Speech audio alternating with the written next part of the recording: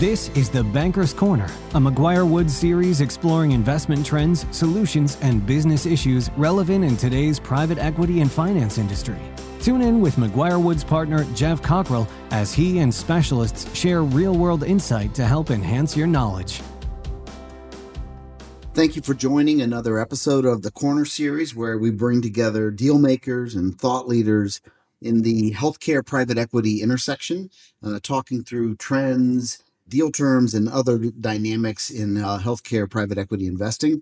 I'm your host, Jeff Cockrell. I'm the chair of the McGuire Woods Private Equity Group, where I spend most of my time in healthcare transactions, and more specifically, a ton of time in provider services. And I'm thrilled to be joined today by my good friend Kyle Brown, managing director at Brown Gibbons Lang & Company. Kyle is one of the best investment bankers I know and spends a ton of time in healthcare provider services. So I'm anxious to be chatting with Kyle. But Kyle, maybe give a little introduction of yourself and BGL.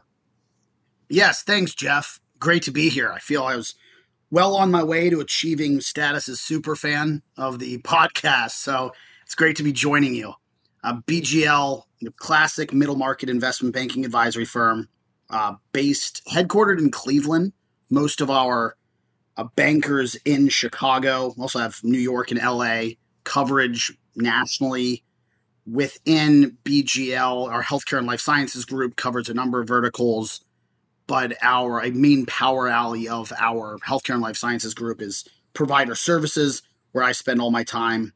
I've been with BGL since 2010, and we've continued to grow the group and ongoing efforts across sub-verticals, but mainly provider services. So great to be here. I think that's where a lot of our overlap with the McGuire Woods team has been.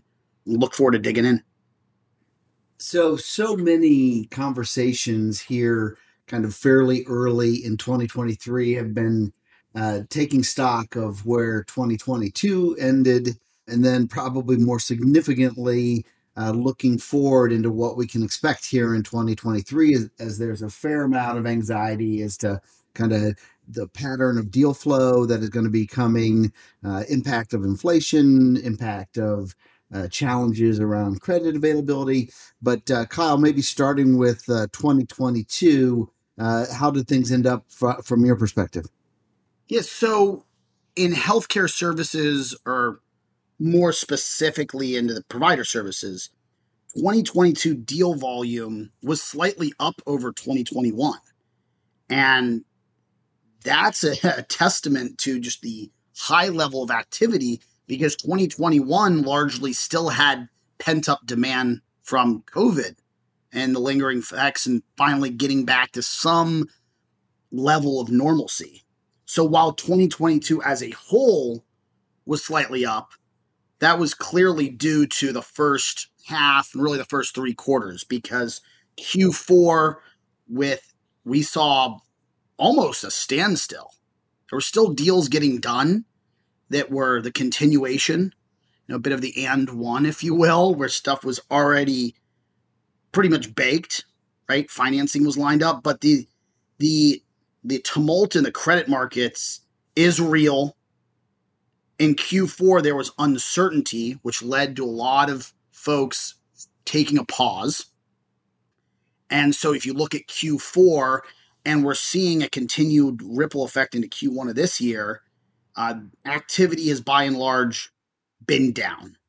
I would say while Q4 of 2022 was more of a standstill, there's a kind of a reset, and lenders are back lending in Q1, although debt financing is more expensive.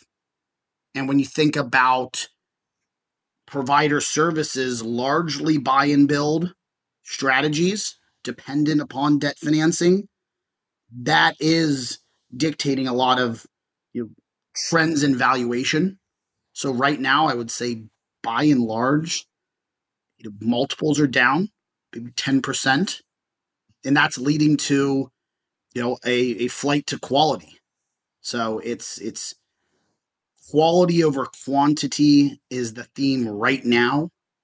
And that's leading to what we believe is going to be a very strong back half of 2023. a lot of these provider services assets, when talking with a lot of sponsors and independently held companies last summer, the end of March, early April 2023 was going to be a big period of time for transaction activity. I would say we're at my vantage point right now, that looks like end of September, early October. But again, we don't have the crystal ball. If I did, I'm not sure I would be here right now. Right. I know that dovetailed into 2023, but when I'm thinking about 2022, it's the continuum of where are we right now and what are we thinking about for next year. For sure. There were so many kind of cross currents at the end of 2022 and now in 2023.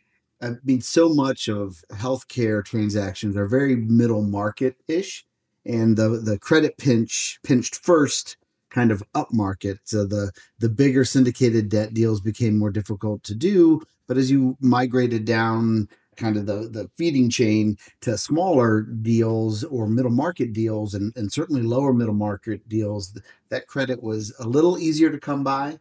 A lot of transactions that happen are add-ons. So you may have existing platforms that had DDTL availability, so they could draw on existing credit facilities. And so there was a runway. And I feel like here in January, February, that runway has gotten harder to find for existing credit facilities. And the thought of kind of opening up a credit facility to expand the DDTL availability has been an expensive one. And so the middle market has kind of caught up to the pinch in the up market. But as we're sitting here now, a little ways in, starting to see kind of signs of life. But it's interesting to hear your prognosis that what had hoped to be a much more active April, May is now kind of pushing back later in the year. That's pretty consistent with what we're seeing. However, deals are still getting done. Just there's fewer of them. And like you said, it's kind of a flight to quality. But maybe coming back to one thing you said on pricing, that was interesting that you're seeing maybe a 10% reduction in multiples. That's been a little bit more mixed in my experience, that of things that have come across my desk, that it's actually been a pain point in deals, that buyers' expectation on pricing kind of has some formulaic inputs, and one of the formulaic inputs is cost of capital, and their return expectations don't change, but a higher cost of capital, the way that shakes itself out in the formula is a lower multiple, but that has been harder for sellers to accept, and that a little bit of gap between buyer and seller expectation has been a real friction point. How are you seeing sellers grapple with the idea that a year ago their business was worth, let's call it 12, 13 times, and in the year since then, all they've done is performed a plan, but now it's worth 11, 12. How have you seen sellers come to grips with the implications on pricing of higher cost of capital? Yeah, Jeff, and great question, and made a couple great points there as well. I have just first, in the past 3 months, on a couple bid dates, I have heard the reference to, the returns model and getting back to financial theory more so from the private equity community than I had heard in probably the past 3 years, where it's not as simple as the multiple. You say, well, once we run this out and go into your cost of capital situation, that has reared its head. And right, wrong, or indifferent, it just has. And it's a reality. So I completely agree with what you said there. In terms of valuation and how sellers look at it, the lag, called the value expectation lag, is real, right? On the way up, it sticks in terms of the seller's view on value. And then buyers, sponsors, strategics and financial sponsors alike, they're quick to act on market conditions that may necessitate lower value. And sellers, however, it takes them a quarter to 2 quarters, maybe even a year, to realize that. So what folks look, folks that are committed to doing something, say, look, it's just a longer term strategy, they're going to be inclined to just roll over more and accept it. I think those are perhaps more enlightened folks on the sell side, but also folks just say, look, I'm not going to do anything. And so there has been a lot of conversations going on in 2023 about folks looking internally. What can we do to better build out the platform? So when we come out of this, let's call it Q3, Q4, when the credit markets lighten back up, they're going to be in a position to grow. So folks are looking at operations, they're looking at platform infrastructure. A lot of them are even looking at mergers, saying, look, do we get to scale this way? And now, if we're going to be heads down for 6 months, why not be looking at a merger of equals? And then lastly, trying to fine tune the de novo or organic growth strategies. Because part of this, I think the reality of this is value when you're looking at 4 drivers of value, regardless of the subsector, right? Do you have platform infrastructure? Are you diversified? And do you have a true, dual pronged growth strategy? Because sure, buy and build all day, you have that integration strategy in spades, great. But I've seen, and this isn't really just because of the debt financing markets, but over the really since COVID, folks putting a premium on de novo growth strategies. There are also a number of ways that I see buyers kind of squishing the price a little bit without maybe quite as much reducing the multiple, but you can push on some other things. You can kind of lean a little bit more heavily into contingent consideration. You can be more aggressive on what's going to get credit in pro forma.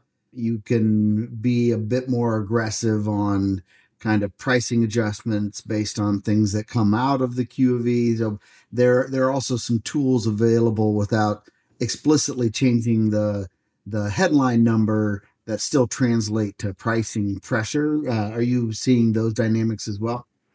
Yes, and look, majority of our work on the sell side, right? Earnout contingent consideration has always been a bad word, but if it's icing on the cake, it can be just and acceptable. And I would say that by and large, our clients have been more open to structure. We've been fortunate to not have a lot of that in our deals, but it started with in 2020 and 2021 still, and this whole the COVID impact on companies that are directly providing care, right? A lot of those were clearly impacted by COVID. So you saw structured deals, and I think that's where this lag. So if that was 2020, now we're what? I mean, geez, almost 3 years. 3 years. 3 years, in like a week, right? From beginning of COVID. So now folks have seen their friends do deals with structure, earn out, what have you, and now it's perhaps a different reason for that, but it's becoming more acceptable. And if it's sellers would say, look, I have no problem putting my money where my mouth is. Naturally, Jeff, I think if we're collaborating on something, it's tough to get it right, not only from a compliance standpoint, but the concept of what is the target because you're relinquishing control of the company.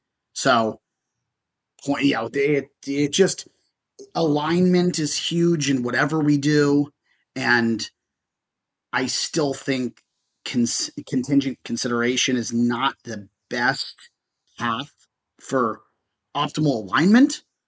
But directly to your point, we are seeing it more, and frankly, sellers are more open to having the discussion. And the legal analysis of those sort of contingent purchase prices 5 years ago, it was a dirty word as well, more specifically on the compliance end, especially in provider services where we all live, and you've got government reimbursement. There's certainly some context where that's just a no-fly zone. There's no way to do it. but there's increasingly some cracks around the edges of that where folks are getting comfortable with certain forms of contingent consideration tied to certain things. If you're careful, there's ways to navigate that as an idea sometimes. So definitely seeing the market moving incrementally in that direction in ways that were thought of as harder to do a few years ago, but we'll see how that trend continues. Maybe switching a little bit to sector focus. It's always an interesting topic to me to think about kind of where private equity investing is going, and there's a level where it all kind of moves in a herd, and there's dynamics around that, and I understand why that happens. But as to particular sectors, notwithstanding the kind of macro headwinds, the investment world does keep rolling on. What sectors are you seeing of highest level of interest from both a buyer and seller perspective?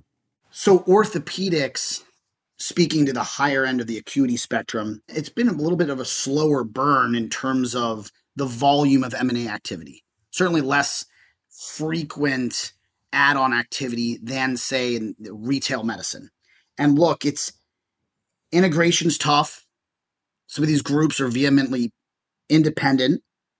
There's inconsistencies with comp structure and equity structure.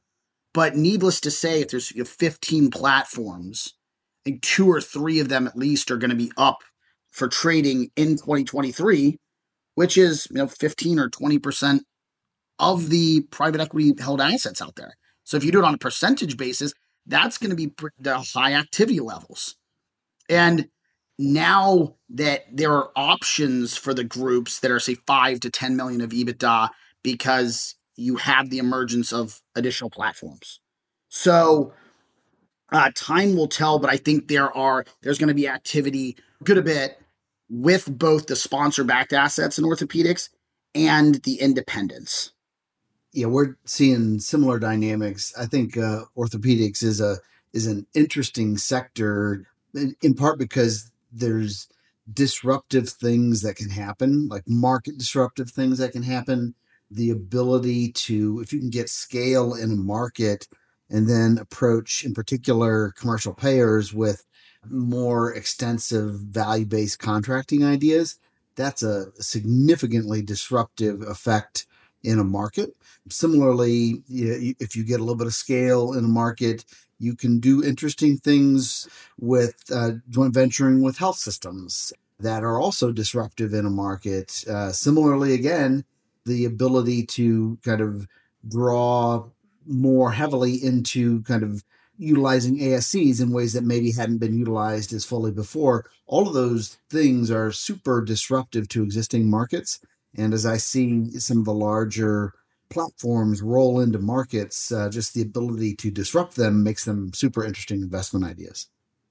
Yeah, and look, to echo that, Jeff, it's by definition, right, these orthopedics, cardiology, oncology, to be an independent group that would be a interesting investment opportunity, you have to already have a certain amount of scale, just because you're competing with the health system.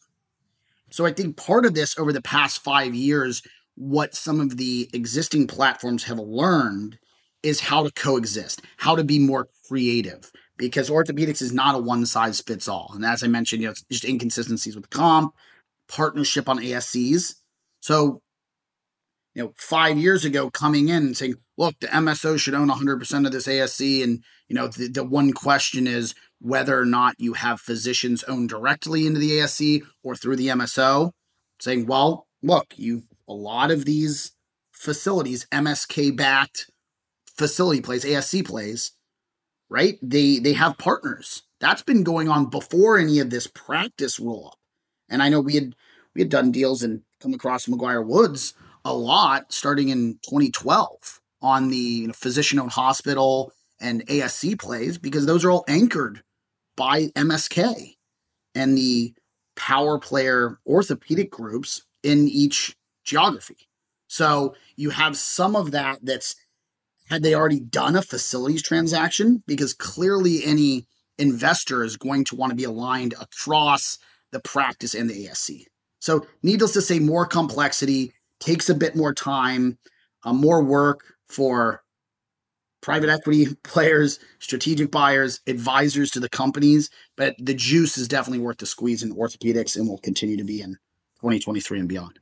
Yeah, that dynamic of more complicated ASC transactions has been a recurring theme of some of the areas where we have seen a lot of activity, whether that is ophthalmology, GI. The ASC corner of those deals has gotten way more interesting as platforms are looking differently as to how to maybe joint venture with one of the more national ASC management companies, maybe joint venture with a health system. Again, it's a topic where scale in a market lets you think of more interesting dynamics of what you can do. And so that particular ASC dynamic, while it's been fueling some of the activity in orthopedic arena, it's also fueling activity in those other arenas. Are you seeing similar dynamics? Yes. And one, kind of stepping down the acuity spectrum, but still an MSK, pain management. I was often, I think, unfairly penalized by the investment community. There had been some bad actors. Compliance is huge. But what we've seen since 2016, 2018, there were some pockets of investment there. You had some reimbursement changes in pain management, and then naturally COVID. So the jury's kind of out on how some of these platforms have performed. But in the past 10 months, you've had 4 new private equity entrants into pain management, 5 if you date back to January of 2022. So that is the most activity we've seen since the first wave of the interventional pain management consolidation. So I think some of the smoke is settled on reimbursement. 2023 is looking good. ASC codes are more than offset some of the practice Medicare E&M reimbursement cuts. But folks, there's a migration towards more more complex interventional procedures. Seeing the investment community favor those being a solution to the opioid crisis. And one interesting dynamic in pain from a transaction standpoint, from if you're a roll-up strategy or even the first institutional investment, we're seeing, and Jeff, I'd love to hear your perspective, a lot of these interventional pain management practices are consolidated ownership. And we're talking amongst our colleagues on this, and you think about because of the historical compliance. So some of these associate big producers, great physicians, just like, look, I don't really want to have that risk. And then also dovetailing to our prior conversation on these facilities plays, a lot of pain management has been a great adjunct to these orthopedic focused ASCs and surgical hospitals. So it seems like every pain physician had a little bit of an ownership over in a separate ASC, which means they were complacent. They were doing very well. You could be a solo pain operator, but as compliance and reimbursement is kind of forced some of the bad actors out of the industry, what it's left is kind of single owner folks that if they're doing it the right way and they've got an ASC, you can get a lot of yield per physician, meaning just a lot of profitability. And from a transaction standpoint, you're not dealing with 15 owners. Absolutely. And some of the early dynamics that made it difficult to do deals in that space is just the amount of money that folks were making from the lab side of the business. The idea being, like, if you get a little bit of scale, you could internalize some of the revenue of a lab, but it was just too much. You'd see these practices that were like $8-9 million in EBITDA, and you peel it back, and it was a couple $1 million EBITDA from kind of regular practice things, and then tons of EBITDA from the lab side. And when you've got that sort of economic boon, something's going to get clipped, either from a regulatory perspective or from a reimbursement perspective. but you had the palpable sensation that, yeah, it's great if you've got a platform and you're adding lab capacity, but it's hard to sell that at a multiple when one way or the other, it's going to get clipped. And some of those were, like you said, bad actors. Some of it was just once the economics settled after that consolidation, that the reimbursement was just going to be too high, and that's kind of how it played out. But to your point, that dust settles, and then you have more stable yet profitable businesses. And to your other point, it's exactly correct that you end up with shorter list of owners, which makes a transaction easier to navigate as well. So the lifting of the cloud surrounding some of those dynamics is definitely opened up that arena. And we've worked on a couple of interventional pain transactions, and definitely think we're going to see some more. Yeah, I think just on the last point, alignment's huge on, in physician-driven models, clearly.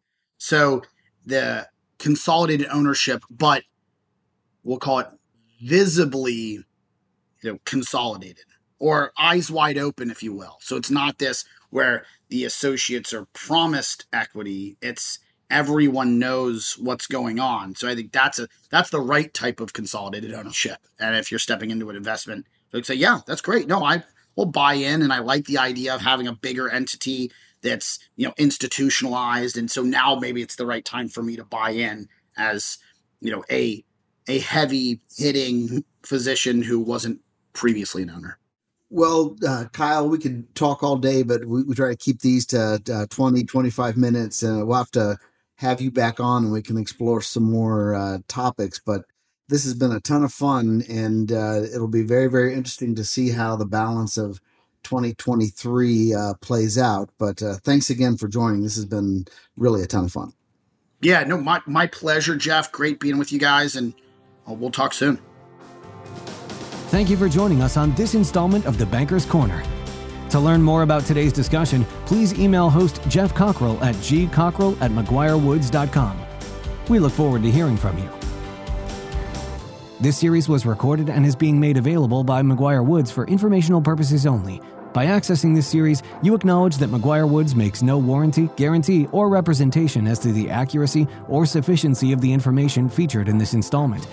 The views, information, or opinions expressed are solely those of the individuals involved and do not necessarily reflect those of McGuire-Woods. This series should not be used as a substitute for competent legal advice from a licensed professional attorney in your state and should not be construed as an offer to make or consider any investment or course of action.